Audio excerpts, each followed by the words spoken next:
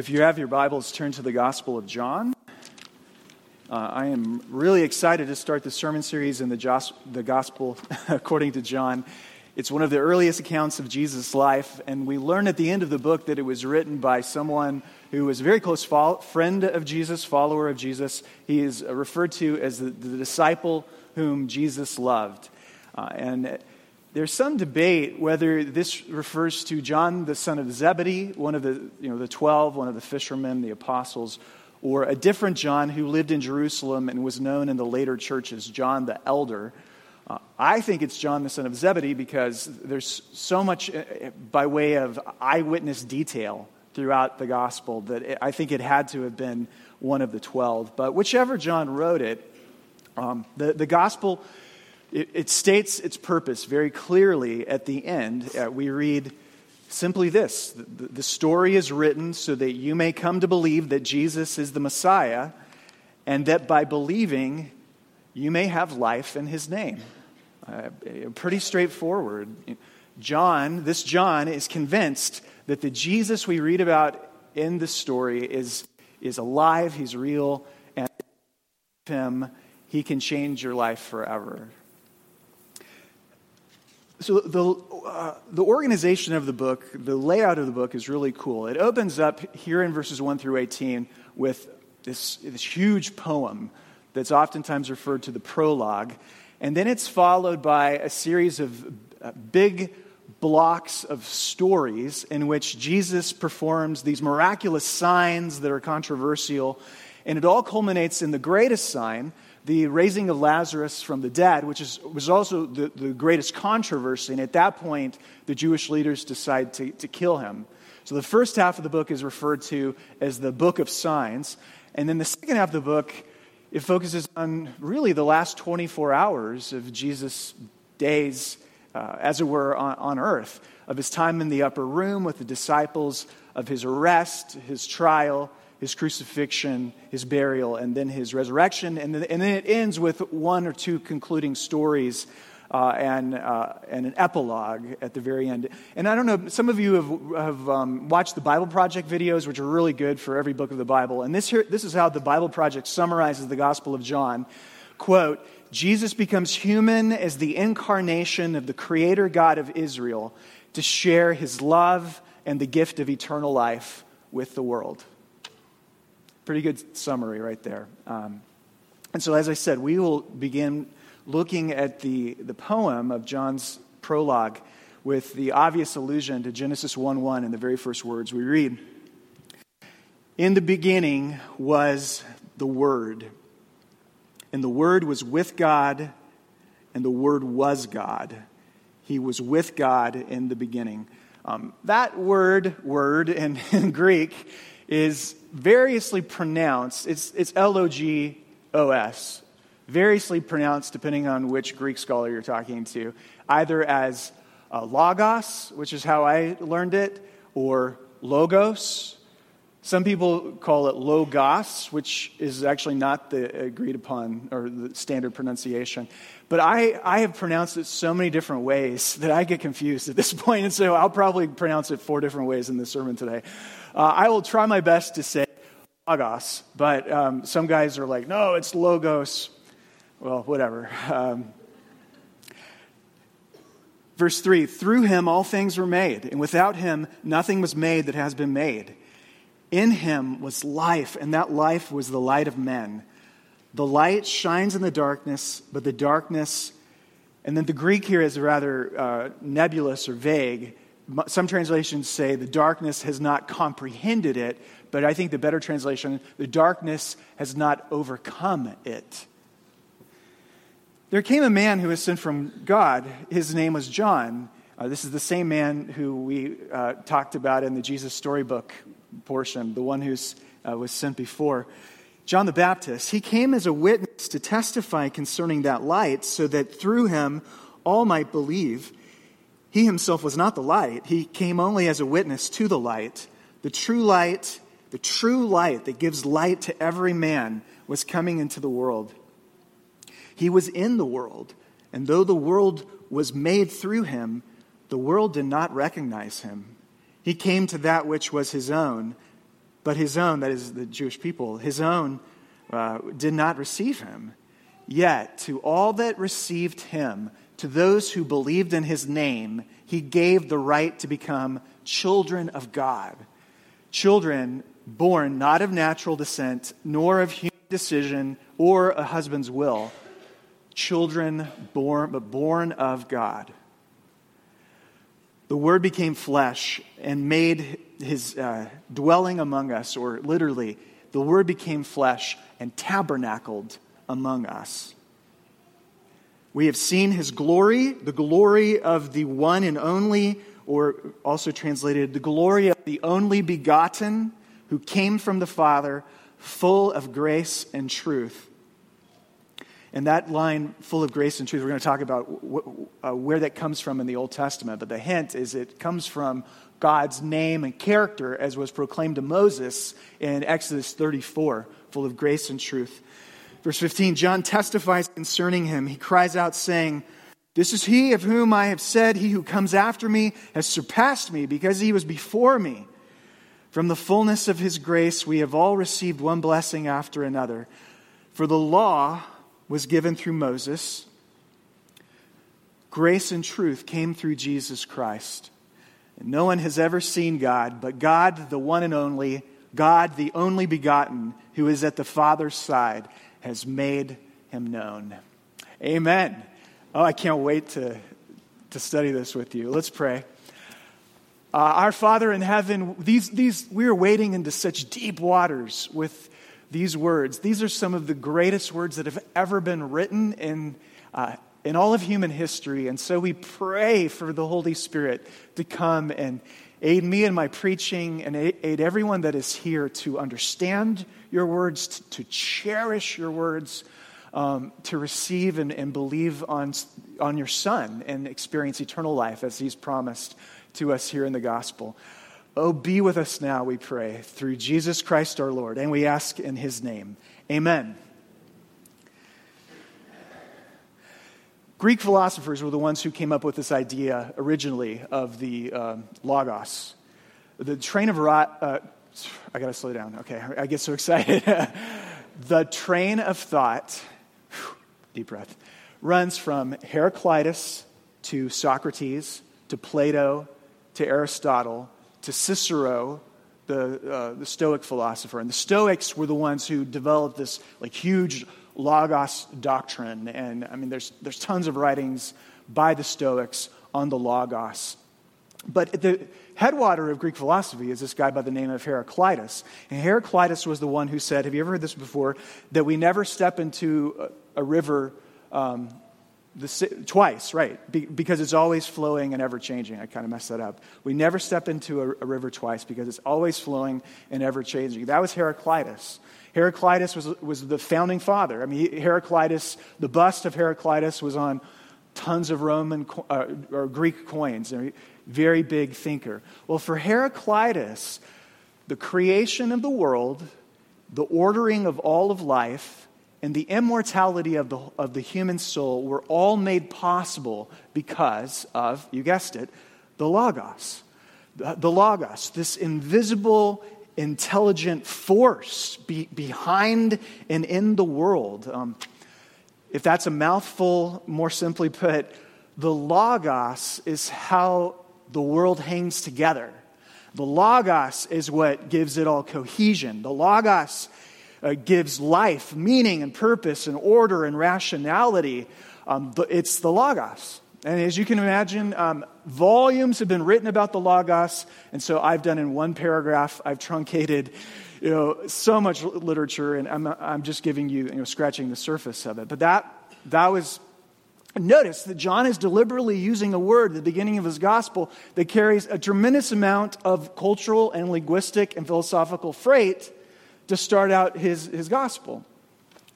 So a regular Greek-thinking, Greek-speaking person hears this in the very first line, and it's got to make them think, well, that's interesting. And we know that John is a Jewish man, Jew through and through. But at the time that he's writing this gospel, the majority of the Christians in the world at that time were Greeks. They're Greek thinking, Greek thinking Romans.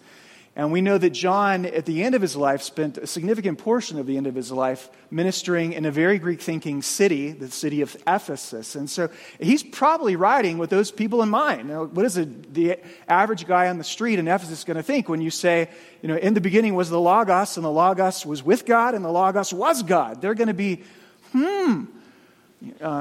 tell me more. Tell me more. My guess, though, is that when John says Logos, he's not primarily thinking about Heraclitus. Oh, no. It's not the Greek Logos that John hopes to unpack for us. It's most likely the Hebrew Logos, which is, the Hebrew word is debar. Debar in the Old Testament is word. And word, debar, is word, and it's act, and it's action. And so, he's talking to us about the debar of Elohim, the word of God. The God who is revealed in Genesis 1:1 is obviously, he is the God of the debar. He is a speaker. He is a speaker. And when God speaks something, it happens. The debar of the Logos of God is this creative word. And when he speaks things that were not, they come into being. How does he create light? Let there be light. Boom. And it happens. He speaks light into being. He forms a firmament in the skies by his word. He gathers waters by his word. He calls vegetation from the earth by his word. He speaks and makes heavenly lights. He speaks and makes sea creatures. He speaks them into being, and he assigns them names, all by the Logos, the debar. And so John is saying the Word created all things. In like the most rich sense of the word created. Many of you probably, like me, one of the shows you like to watch growing up, or maybe you still love to watch today, is Bob Ross's The Joy of Painting. Of course, the great fro, wonderful, soothing voice. Use nice little strokes, and always remember to make your trees look like happy trees. Happy landscapes. I love Bob Ross. Painters create, but in only a certain sense. They create through medium. They are taking existing substances, mixing them together, and rearranging them into some new creative way. They create through medium. But you notice this. When the Word creates all things, it is not through medium. It is... The Latin is ex nihilo, out of nothing. There is no medium. There's no canvas, there's no brushes, there's no paints, there's no paints available to the painter. All that is the debar of God, the Logos of God, the Word of God. There is no pre-existent matter. All there is in eternally, is the Logos. And he is the one that speaks and brings light out of darkness. And you think about it, when he says, he's clearly echoing Genesis 1:1 in the beginning, but John's in the beginning is a little different than Genesis 1:1's in the beginning. Because in the beginning was the Logos. The beginning that he is referring to is the beginning of the beginning. Before there was a beginning, before there was anything created, there was eternally a something, and that something, if I haven't already reiterated it, that something is the Word. Really, one of the fundamental questions is, for us as human beings, is what is that something? So in the 19th century, you have philosopher Friedrich Nietzsche, so famous for his epitaph that God is dead. Nietzsche spoke about what he called the reality of eternal recurrence. What is that? He went on to say that the universe does not have a beginning. The universe is eternal. And the universe is eternally in this endless recurrent cycle of birth to death. The universe is eternal. There's never a time when the universe did not exist. And Carl Sagan picks up on this when he says that the universe was all that there ever was, all that ever has been, all that ever will be. That's Sagan to Nietzsche to... And one of the dominant cosmologies, explanations for why there is something today is this idea that the universe is, we've talked about it before, this eternal accordion. It goes boom, the Big Bang. And then eventually, when all of that energy dies out, it goes back into that infinitesimally small point, the big contraction. And they say it's birth and it's death, and it's birth and it's death. It's like an accordion, and it's been doing this, according to many philosophers and scientists, it's been doing this forever. Boom, boom, boom, boom. And that's what they say is eternal. Something has to be eternal. Something had to be there. You remember in The Sound of Music where Maria and Captain Von Trapp, they have fallen in love, and they're singing their lovely duet about how baffled they are to have found each other at this moment in their lives. And they have the song, "Somewhere in my youth or childhood, I must have done something good." So great, right in the middle of the story is karma. I must have done something good in my childhood to find such a beautiful woman as you. Bad theology. But there is a line in that song that is good philosophy, good theology, and it's that, you know what I'm probably talking about already. It's nothing comes from nothing, nothing ever could. Deeply philosophical statement. Nothing comes from nothing, nothing ever could. Right in the middle of the movie, you think about it, that's true. If there ever was a time that there was nothing, all there would ever be is nothing. Right? Like, technically speaking, you can't even say that there would be nothing because nothing has no being. So if there is, at this time, a something today, there must have always been something for that something to come from. And the question is, what is that original something? And according to Nietzsche and according to many philosophers and science today, it's an eternal accordion. It is, and very important, think about this too. For Nietzsche, there's no logos in that eternal accordion. There is no purpose. There's no meaning. There's no order. There's no rationality. It's meaningless. It's meaningless. Now, that's a fairly robust faith commitment, I would say. Can you prove to me that when we talk about multiverses, that there's an infinite number of possible different dimensions or universes out there, and it just so happens we are in the universe that does the accordion, but there may be, lots of other universes that maybe in that universe they spiral, and maybe in this universe they go backwards. I mean, come on, let's be honest. That is a fundamentally faith commitment. It is a faith. Yeah, so John, what he says is, if you can stretch your mind back as far as you can possibly go, there never was a time when the Word was not. That is John, that is Athanasius contra mundum, Athanasius against the world. John says, the Logos was there, the Logos was God, the Logos was with God. And there we get into Trinitarian mystery. Right? The Logos, let's talk about that for a second. The Logos was God, identical with God. The Logos was with God, that is distinct from God. And there we're into Trinitarian mystery. He never explains to us how the Trinity can be, but in the very first verses of John's Gospel, he's telling us that there is a Trinity. There are persons. There's distinctions within this one God, and he's obviously laying the foundation for it. One of the things I'm most looking forward to in the Gospel of John, the Gospel of John is filled with more Trinitarian theology than any other book in the Bible. And much of it I don't understand.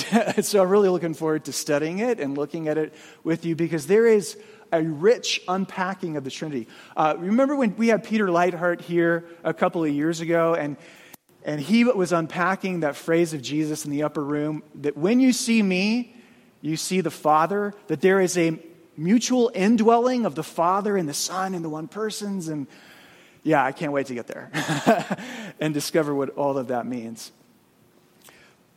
But drilling down on verse 1 for just a minute more, maybe you've had a conversation with Jehovah's Witnesses, and it goes like this. They will tell you that the word that was God at the end of verse 1, that word God does not have an article in front of it.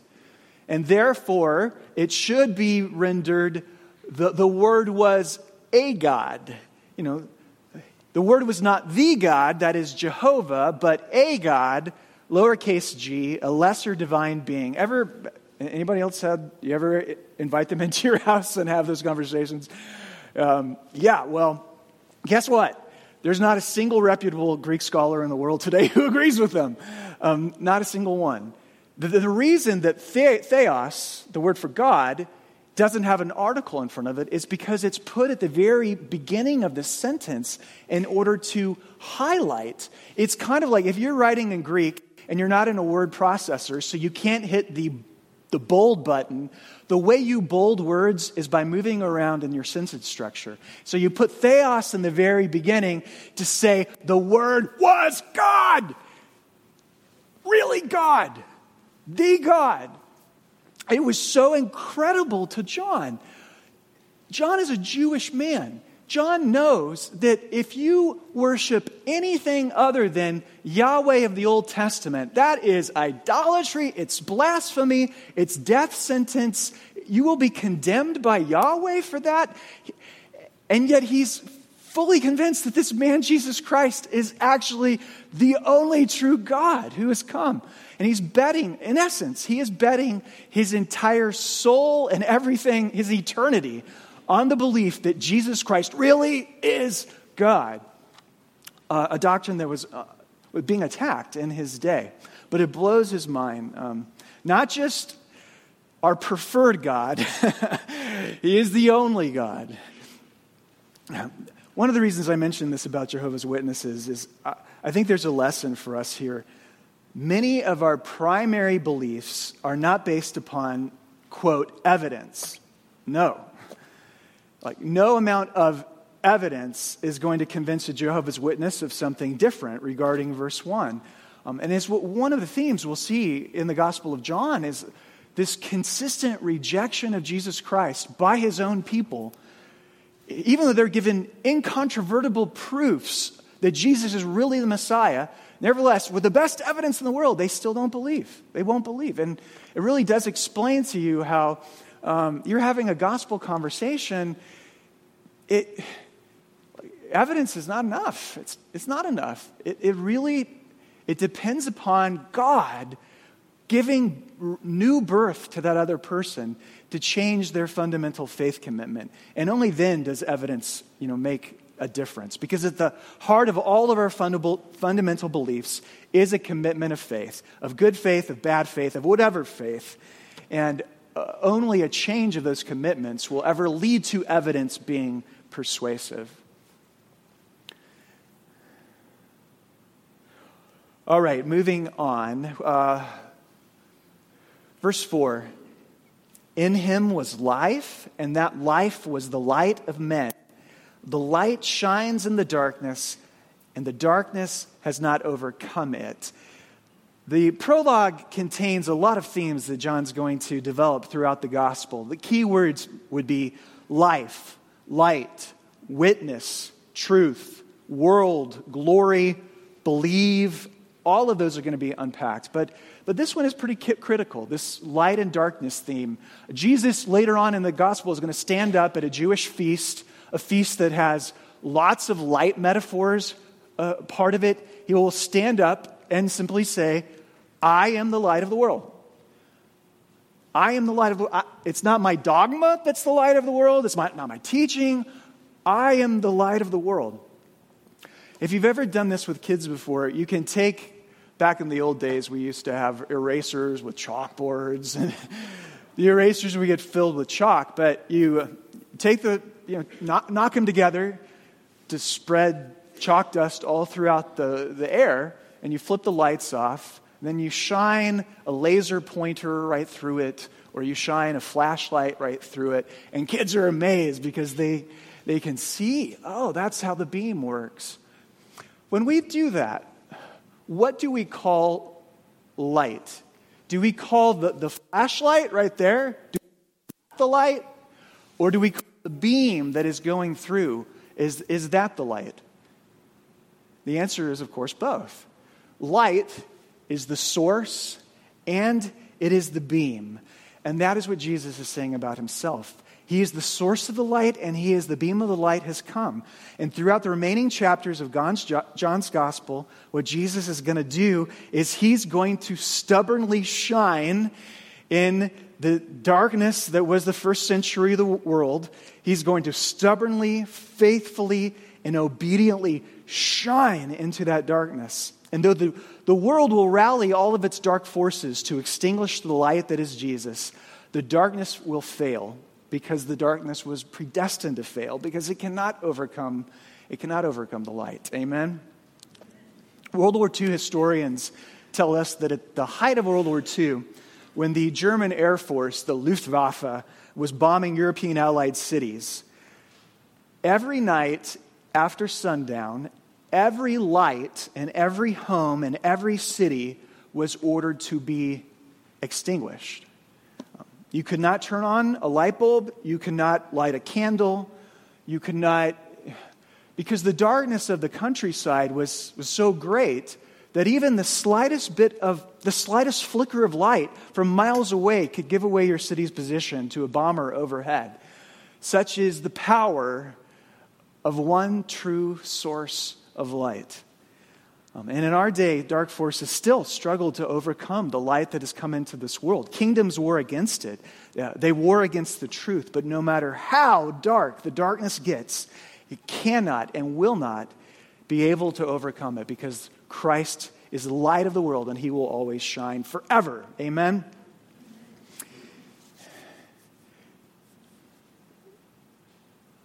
So I was in Seattle all day with Brian on Wednesday. We were at a Church Planting Network board meeting. A group of pastors were together. Things you ask other pastors is, how are things going in your church? And then, what are you preaching? Because those are things that kind of focus the attention of our lives. And I asked some guys, and they asked me back. I said, I'm starting the Gospel of John. And one of the other pastors, a man whom I really respect, Eric Irwin at Covenant Presbyterian Church in Issaquah, he said, Gospel of John. You know, my son is doing a PhD at the University of Durham over the pond, and it's largely rooted in the Gospel of John. He's dealing with the question of, what does it mean to see God? Because surprisingly, not a lot of people have actually written on that topic. What does it mean to see God, which is a big theme in the Gospel of John? And here we come to verse 14. The Word became flesh and tabernacled among us. Like in the Old Testament, remember, the presence of God was located in the tabernacle temple. The radiant glory of God would come down on the tabernacle and temple in a cloud and would often hover over the Ark of the Covenant.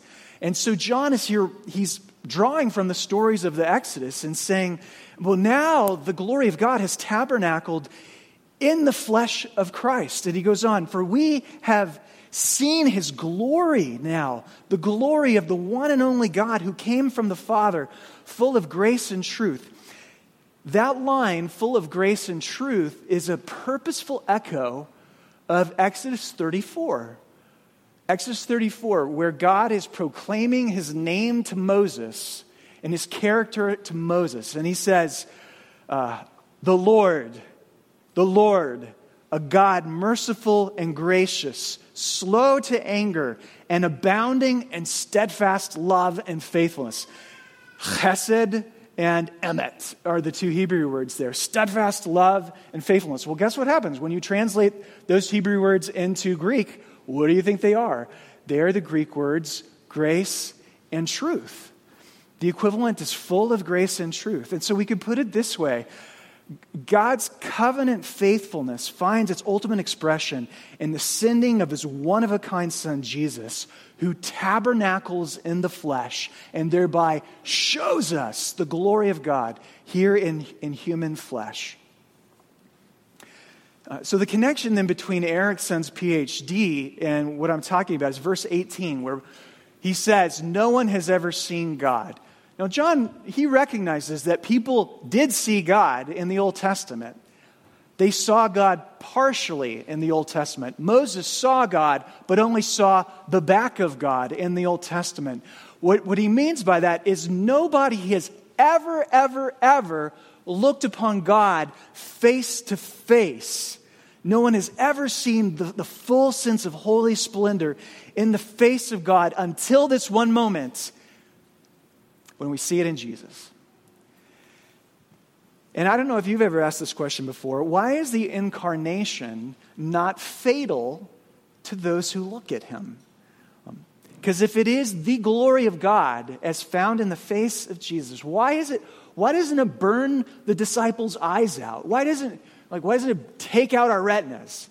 And the answer, of course, is God has manifested himself in something that is not divine, but is human. He has manifested himself in flesh, like in carne. We got carne asada, like in the meat of Jesus.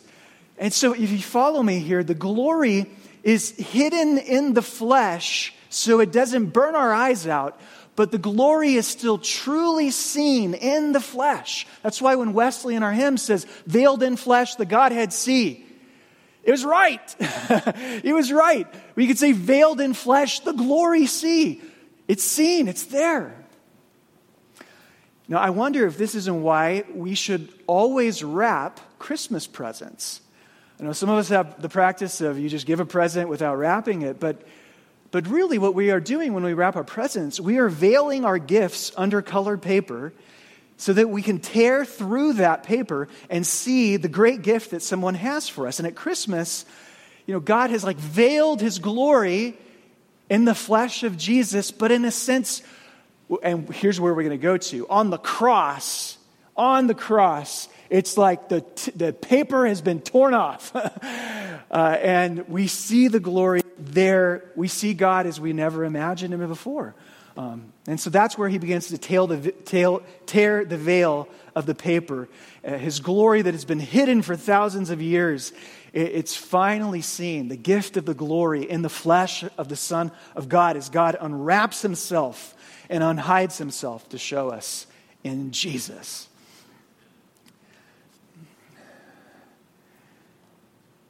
Okay, let me conclude with verses 11 and 12. We'll read those.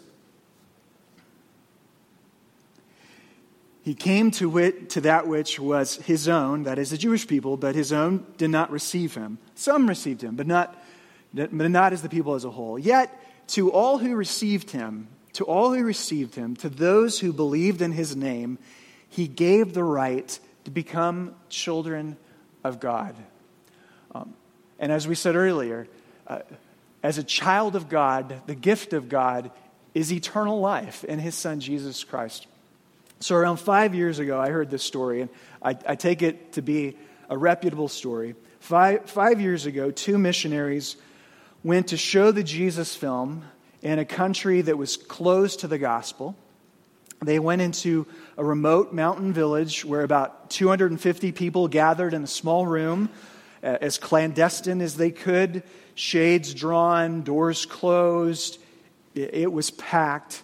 And there on the small screen on the wall, they had that to show the Jesus film. After the film was over, a man who was there stood up and he said, "I have something to tell you." And he opens his vest and he's covered in explosives. He has a suicide bomber vest on, and panic, of course, sets in the room. He says, "I have something to tell you." I mean, if you're strapped with bombs, I guess, go ahead. You can. We're not going to stop you. He said, "I came here because news had leaked about these missionaries' arrival, and I, having found that, conspired with the leaders of our village to kill all of you. And when the film started, I went to press the button, and Jesus turned to me and said, 'Don't do that. Follow me and live.'" And every time watching this film that I went to push the button, every time Jesus turned to me and said, "Don't do that. Follow me and live." Then he turned to the missionaries and said, I want to know more about Jesus. Can you help me? And they said, yes, of course, if you please take off your vest first. Everyone in that room knew that they had witnessed a miracle, that had saved their lives. And the missionaries, they asked the room, how many of you want to receive Christ? And again, it's a part of the world where if you receive Christ, it may cost you your life. And every hand in that room, all 250 people, raised their hands to receive Christ and be baptized. And you imagine if, 3 months later, you're sitting down in a worship service, hidden away, and that guy sits down next to you. You would recognize him. And you would look at him and you would think, what was about to be the worst, most shameful day of your life ended up being the day that we all became children of God. And something incredible has happened. And it was all because of Jesus. Look at me. Don't do that, was it? Look at me. Come follow me and live. He made you, John says. He created you. He created everything that we see. You were created by him and through him and for him. He is the center of all things. We don't go to a holy place like a temple or a mosque or a synagogue or a red rock to sit in the lotus position. We don't go into a holy gymnasium, if such a thing even exists. We don't go to a holy place because we have this one logos in the flesh, this one holy person. And you're going to spend the rest of your life learning about him, the rest of your eternity, cherishing him and knowing him more and being astonished by him and being absolutely satisfied and grateful for him. That's what's in store for us. I think that's hopefully some of the things that are in store for us as we go through the Gospel of John. So I'm really looking forward to it. I hope you are too. Amen.